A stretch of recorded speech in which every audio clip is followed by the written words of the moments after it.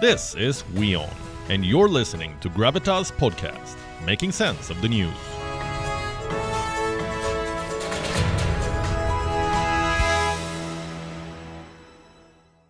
Elon Musk is buying Twitter. A few days ago, it seemed unlikely. Only a few people took Musk seriously, and he himself sounded unsure. He said Twitter may not go for his deal. But on Monday, he made an offer that Twitter could not refuse. Elon Musk is paying a whopping $44 billion to buy Twitter. That's 38% more than Twitter's market price. Why is Musk paying this kind of money? What does he want to do with Twitter? He wants to overhaul it. It's not for nothing that he's called a disruptor. He has reinvented cars and sent a rocket into space. Twitter could see some major changes too. But will these changes be for the good? That's what the world is debating on Twitter and elsewhere. Tonight on Gravitas, we'll bring you our take on this. First, the basics. The deal was announced last evening. As of today, Twitter's market value is around $39 billion. Musk is paying $44 billion for it. That's $5 billion more than the market value. Well, he can afford it. Elon Musk, after all, is the world's richest man with a fortune worth $279 billion. The problem is that most of this money is tied up in his companies. So Musk had to arrange the funds from different sources. A clutch of banks are giving him $13 billion, and this is a loan. Then there's another loan of $12.5 billion. And for this, Elon Musk will put up his Tesla stock as collateral. That still leaves him short of another $21 billion to complete the takeover. Where will this money come from? $21 billion.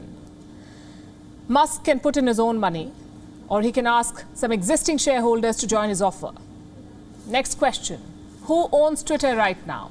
Around 40% of the company's shares are owned by mutual funds. Almost 37% are with institutional investors. A little over 12% are individual shareholders, and these can be either Twitter employees or individual investors who bought shares from the market, the retail investors. Once Elon Musk takes over this company, the retail investors could be bought out. Some big-ticket investors could stay. The rest of the shares will go to Elon Musk. Now, here's something that you should know. Twitter tried very hard to avoid this takeover. First, it adopted what is called a poison pill strategy. The company board offered existing shareholders more Twitter shares at a discount, and this was done to stop Musk from buying shares from the market. Remember, he already owns around 9% of this company, and for a brief period, Elon Musk was the biggest shareholder of Twitter. There were unverified reports about a potential second buyer. Twitter's board apparently sent out feelers to some potential candidates, but in the end, it was Musk who prevailed. His offer was accepted by the board yesterday. The transaction will be completed this year. The stockholders must approve it first. Then the company needs some regulatory approvals, but all of this is just a matter of formality. By the end of this year, 2022, Elon Musk will own Twitter. What happens next? Well, he wants to make some big changes. And here's the most important one. Twitter will cease to be a listed company. It will be private. What does that mean? Well, you and I, and people like us, will not be able to buy Twitter shares. The company will no longer be listed on the stock exchanges. It will truly be Elon Musk's Twitter. He also says he wants to protect free speech, and that's triggered a whole new debate. We'll take it up in a bit. But what's clear at this point is this. Elon Musk wants to fundamentally change Twitter, and not everyone is thrilled about the changes that he might bring. And this list includes Twitter CEO Parag Agrawal. He took the job last November. He has a new boss now. Agrawal held a town hall after the takeover was announced, and he did not sound optimistic. Let me quote from what he said.